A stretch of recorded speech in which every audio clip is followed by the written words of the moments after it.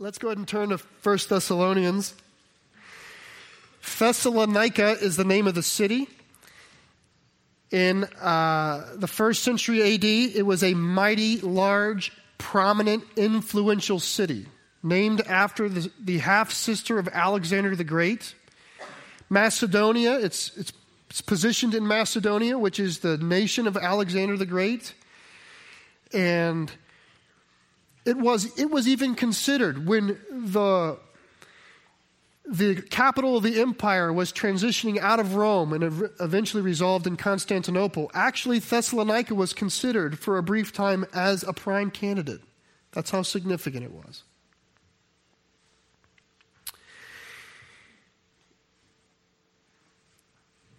Paul, the apostle, and Silas went on a missionary journey, and they did their work mostly in Turkey. At least that's how it started. They were going through a region in Turkey, visiting churches that Paul had established a year earlier or so.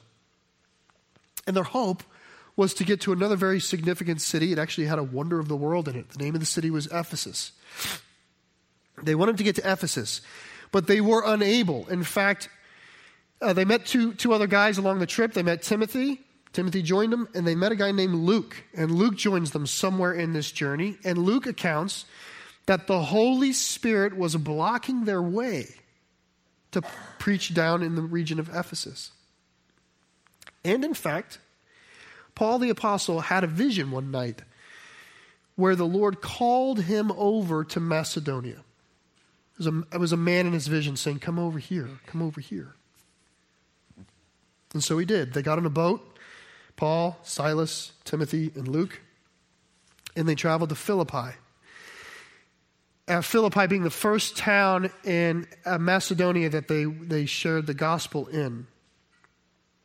And when they were in Philippi, their preaching bore fruit. Philippi is a small, compared to Thessalonica, it was a small city. Plus, Thessalonica was so prominent, it was in the Roman Empire considered a free city, which means it could do what it wanted. Roman soldiers were not allowed to quarter in Thessalonica. It was so well respected. But in Philippi, it wasn't the same way. There wasn't a Jewish synagogue. There wasn't a lot of things. But Paul and Silas did what they could there. They preached the gospel. The gospel took root. It was fruitful. Opposition rose up. And they were beaten, thrown into prison. God miraculously rescued them from prison. And they were eventually asked to leave Philippi. Can you just leave and go away? And they did. Many think that Luke stayed behind, but that the other three left. The next place they arrive is Thessalonica. And I'm going to read for you a moment out of Acts. It'll be on the screen here, the account in the city. But I want you to take note that he's there for maybe he was there a little longer than that, but the text gives you the impression of they're there for 3 weeks. Okay? This is what it says. It says, they came to Thessalonica where there was a synagogue of the Jews. And Paul went in as was his custom. And on 3 Sabbath days he reasoned with them from the Scriptures, explaining and proving that it was necessary for the Christ to suffer and to rise from the dead, and saying, "This Jesus whom I proclaim to you is the Christ." Isn't that so clear? And some of them were persuaded and joined Paul and Silas, as did a great many of the devout Greeks, and not a few of the leading women. But the Jews, opposition. Just like Philippi, they preach, there's fruit, significant fruit in this case. Some of the synagogues, so some of the Jewish community convert, many of the devout Greeks. There were many Greek people at the time who had a distaste for the pagan idolatry of sort of the pantheon of gods, and they wanted to find something moral in the world. And they were attracted to Judaism because of it. So they would worship outside of the Jewish faith, but they would worship the Jewish God because he was a moral and good God. And those people found Christ. Many of them were drawn to Jesus, as well as some prominent women. 3 weeks Paul has there. roundabout. 3 Sabbaths, 3 Sunday sermons, plus, I don't know, a couple life groups here and there. And he had to leave. Turns out the Jews rose up. They opposed him. They actually tried to crash his home and drag him out. But he wasn't there, so they grabbed someone else. And it turns out that Silas and Paul sneak out at night. They go to Berea. They do the same thing. There's fruit, then opposition. They have to leave. Paul goes to Athens by himself. He preaches. Not so much fruit. Athens is too smart for its own good. And Paul ends up moving on to Corinth, where he preaches. There's opposition. This time it's great opposition, but God gives him victory over the opposition, says stay. And Paul ends up staying for over a year in Corinth, preaching the gospel and establishing a church.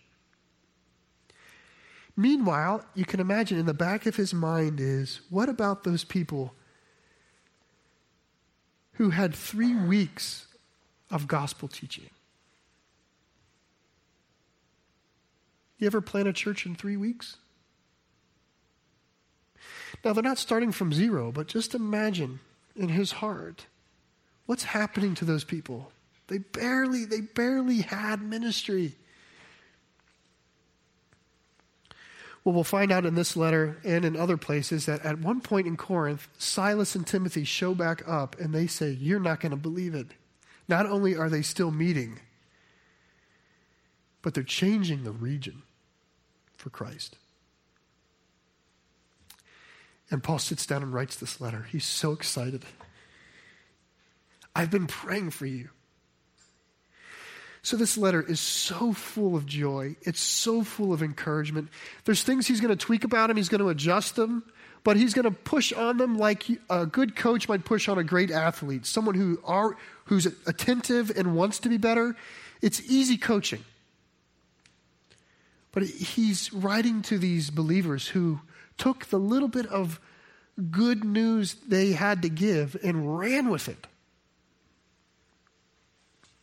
That's 1 Thessalonians.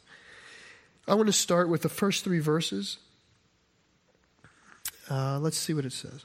By the way, Silvanus is Silas. It's just his Latin name. Here's the letter. Paul, Silvanus, and Timothy. To the church of the Thessalonians, and God the Father and the Lord Jesus Christ, grace to you and peace. We give thanks to God always for all of you, constantly mentioning you in our prayers, remembering before our God and Father your work of faith and labor of love and steadfastness of hope in our Lord Jesus Christ. I want us to think about that triplet there, work of faith, labor of love, and steadfastness of hope. You've heard those 3 words before, faith, hope, and love, different order. This is the first time, this is the earliest letter where Paul uses it. Faith, love, hope. How he braids them together.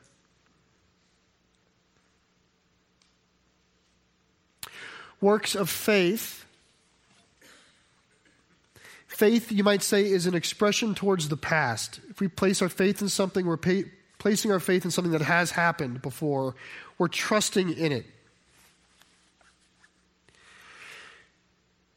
So, when the Thessalonians are placing their faith in the death and resurrection of Christ, they're trusting in the fact that Jesus has died and has been resurrected. That's sort of the role that faith is. It's the trustful reliance in past claims. That's how Paul's using it.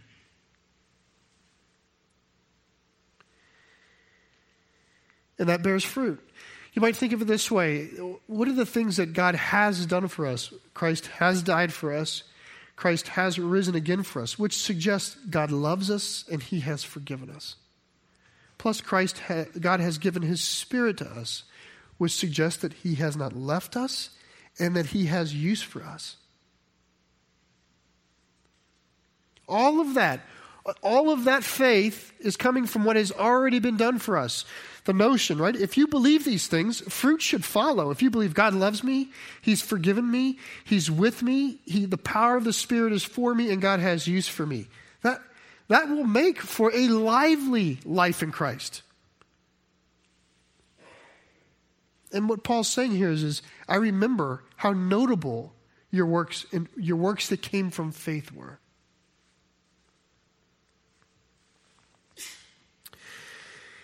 Likewise, there's this labor of love, which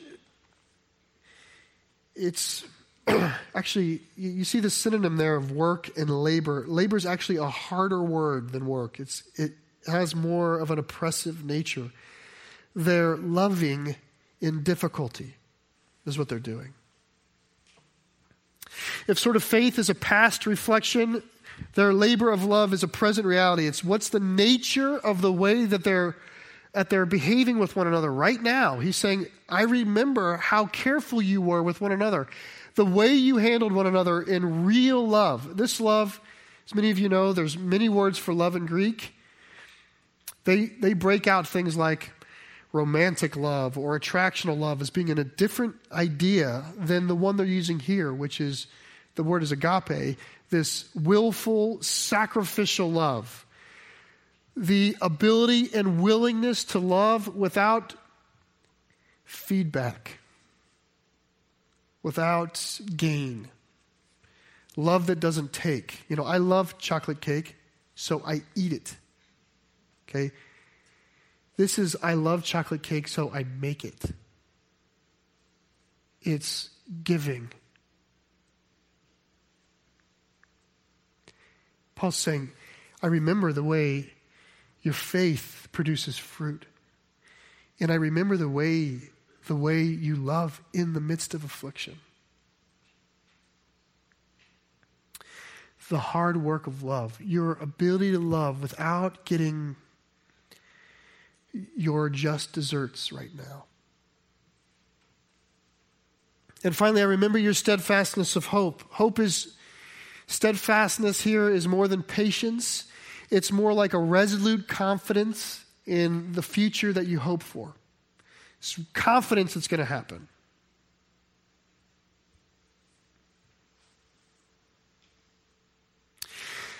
The willingness of a person not to seek satisfaction now or not to demand satisfaction now, but the willingness of a person because of their confidence of what will happen. It's like a future faith. That's what hope is. It's a strong, resolute faith in what will happen. Is resolute and strong enough that you can forego satisfaction in the present. You can weather affliction in the present. The greater your hope in the future, the more it places into context your present affliction. The bigger it is, the smaller the pains of the present feel sometimes.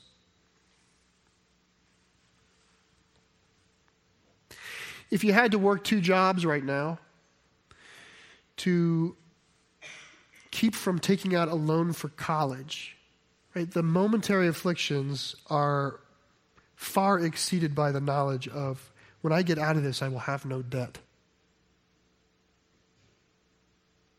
The larger the hope, the more manageable the present.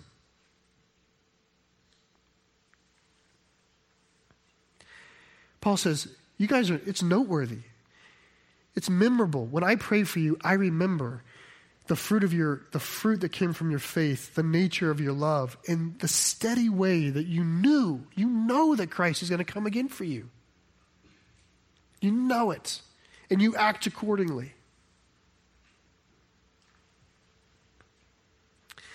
It's a great description. I mean this as an encouragement. When you think of yourself, what about you is noteworthy? What about your faith, your love, your hope? Is there something there where you can, I don't mean pridefully, I mean just grin before the Lord, like, Lord, thank you that you've given me robust faith. Or, Lord, I have so much hope with what you're going to do in my life. Thank you for that.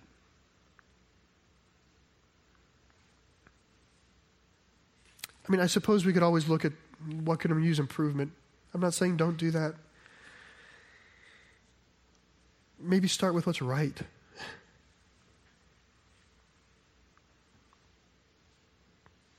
Okay, let's keep going here. 4 and 5. he's going to start a new thought here. He says, "For we know, brothers, loved by God, that he's chosen you. Because our gospel came to you not only in word, but also in power and in the Holy Spirit and with full conviction. You know what kind of men we prove to be among you for your sake." Now I'm stopping here. The fourth verse starts a new idea. Paul says, we know that you belong to God. We know you're his chosen. We know you're part of his chosen. We know that he's at work with you. It's a strong statement of confidence from Paul, saying, we know this about you.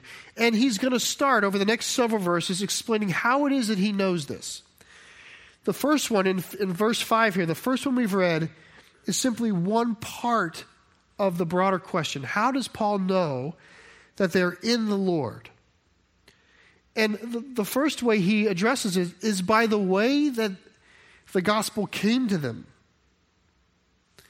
Paul says, hey, I know you're in the Lord because of the way it was that we were able to come to you. You didn't just hear the gospel. You didn't get the gospel by an email. Hey, here's true. Good luck with you. XOXO Paul. That's not how the gospel came. It came in word and it came in power. In other words, we were able to say the gospel to you and we were able to live the gospel out before you. The truthfulness of the truth of God was lived out in your presence so that you know he's true.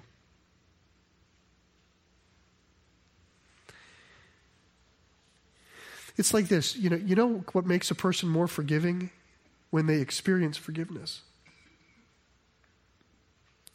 And they see the power of that. And then they realize what Christ has done for them. And they experience the power of that. You know what helps a person understand kindness? When a Christian is genuinely kind to them in a deep and meaningful way. That's the power.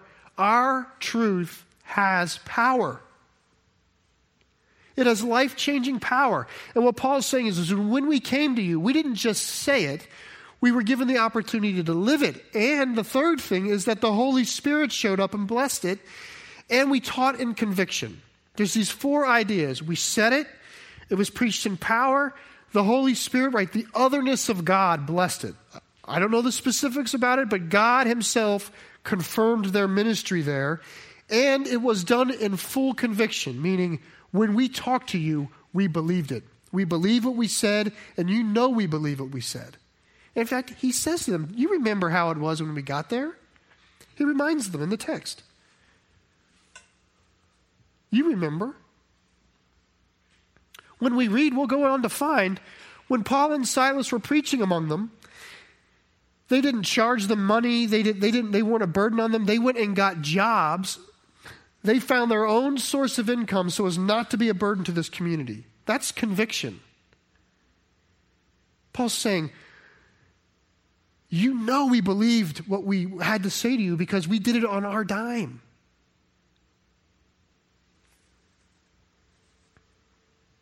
Word, power, spirit, conviction.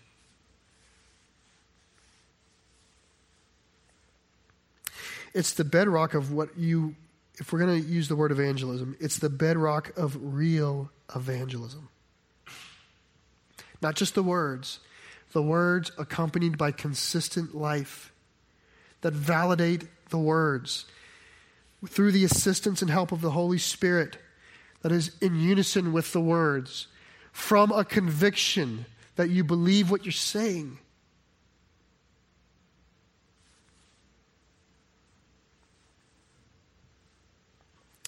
But that's just one part of the way Paul knows. He says, I know you guys are in the Lord in part because of how it all came to you.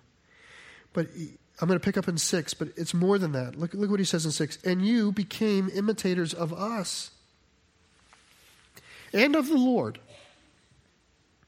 For you received the word in much affliction with the joy of the Holy Spirit, so that you became an example to all the believers in Macedonia and in Achaia. For not only has the word of the Lord sounded forth from you in Macedonia and Achaia, but your faith in God has gone forth everywhere, so that we need not say anything. He's sort of exaggerating at the end. He's being so complimentary to them. He's essentially saying, you've worked us out of a job. I don't need to preach anymore because you've done such a good job at it, is what he's saying.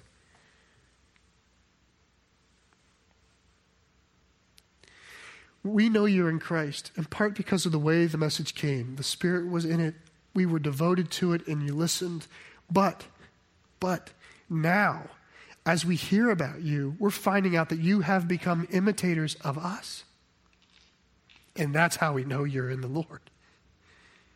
Because word is coming to us that you're preaching now with word and power and spirit and conviction. So much so that the phrase is sounded forth. It's the only time it ever shows up in the Bible, this expression, sounded forth. Your witness has reverberated over the land like an echo. Some would call it like a trumpet. Some would say like a thunderclap, the way thunder rolls. That's in the heart of sounded forth. Like the sound waves have pushed through the area so that other communities of faith are talking about your faithfulness.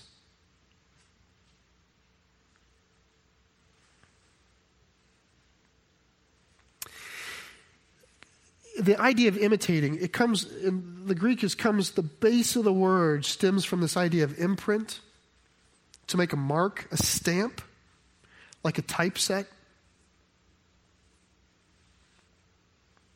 So when Paul says, we find that you're imitators of us and of the Lord, it draws out a pretty beautiful line here.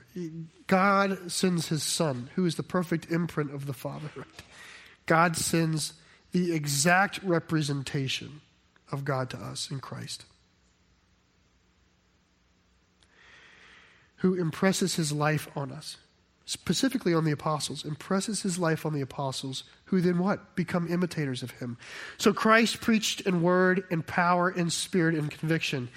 His apostles go out to the world doing what? Imitating him, preaching in word and power and spirit and conviction. At one point, one of these apostles ends up in Thessalonica, preaching in this fashion, word, power, spirit, and conviction. He leaves after 3 weeks only to find out that they are now going throughout Macedonia and greater Greece, preaching in word, power, spirit, and conviction.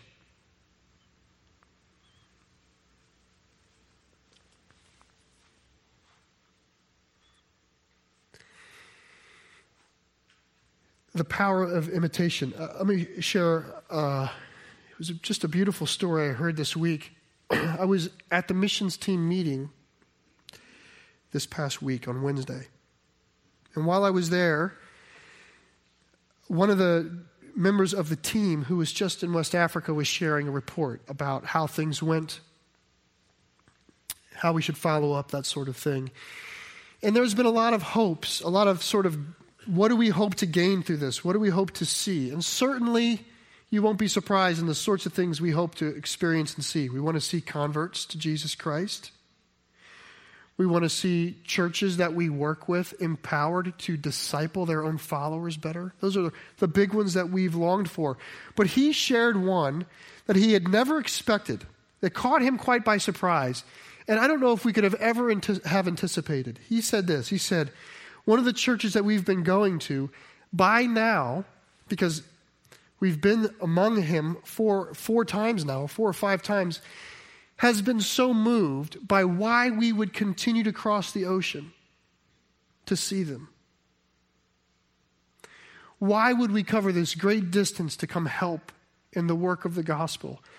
So moved that he and his poor, small church, while they can't cross an ocean, they can go another 45 minutes down the road. And they have found a village that has no imprint of Jesus whatsoever. And they're saying, we're going there.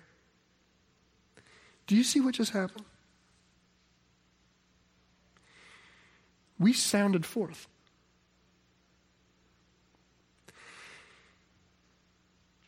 Word, power, spirit, and conviction went. And I'm not trying to pick this fruit as though it's ours. I just want you to see the truthfulness of it. That word, power, spirit, and conviction went and moved, and they became imitators of us also, and of us of the Lord. And now they're going farther.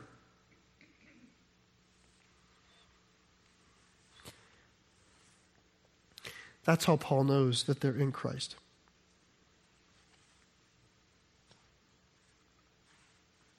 Let me finish the chapter. Verse 9. He's speaking of the people who are bringing word back to him.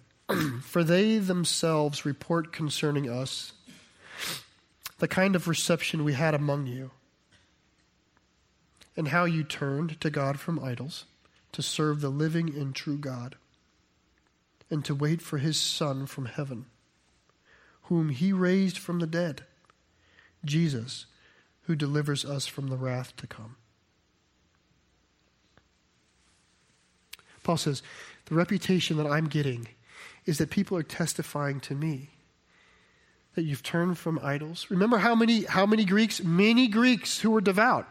So many of the people who are coming out of a lifestyle of idolatry. I should stop. Every human is coming out of a lifestyle of idolatry. Turning from their idols to the living and true God, waiting for Christ to come. It's almost in symmetry with the very first triplet. Do you remember works of faith, labor of love, steadfastness and hope? Here's turning from idols, serving God, waiting for Christ.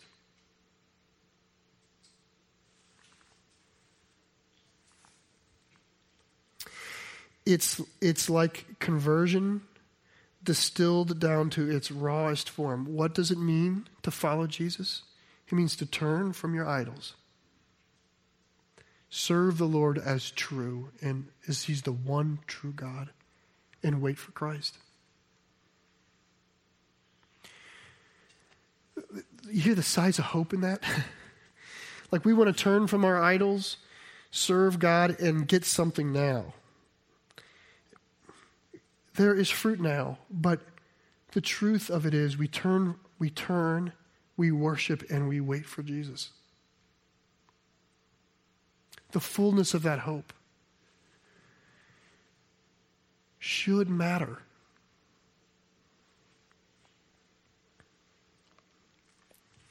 This last closing thought. In thinking about idolatry, one thing in my mind, I won't say categorically, but I do think the vast majority of idolatry in our lives, seeking deep answers from other sources, okay? The vast majority of idolatry in our life is to get a fix to a problem right now. It speaks of our inability to wait on Christ. And it's not that God doesn't care about the now. It's that the hope of Christ to come puts the now in perspective. Because the bigger our hope, the more manageable our present. Let me pray. Lord, help us to think right now, are we leaving? Are we turning from idols? I lift up those here today who may be in that question of, I need to turn, Lord. And I pray for them. Give them the strength through your Spirit, and through the power of the gospel, and through the conviction of Christians, through the truth of your word. May we turn. May we worship you as the one true God, Lord, and may the great hope of Christ's salvation make the meantime manageable. Pray this in Jesus' name, amen.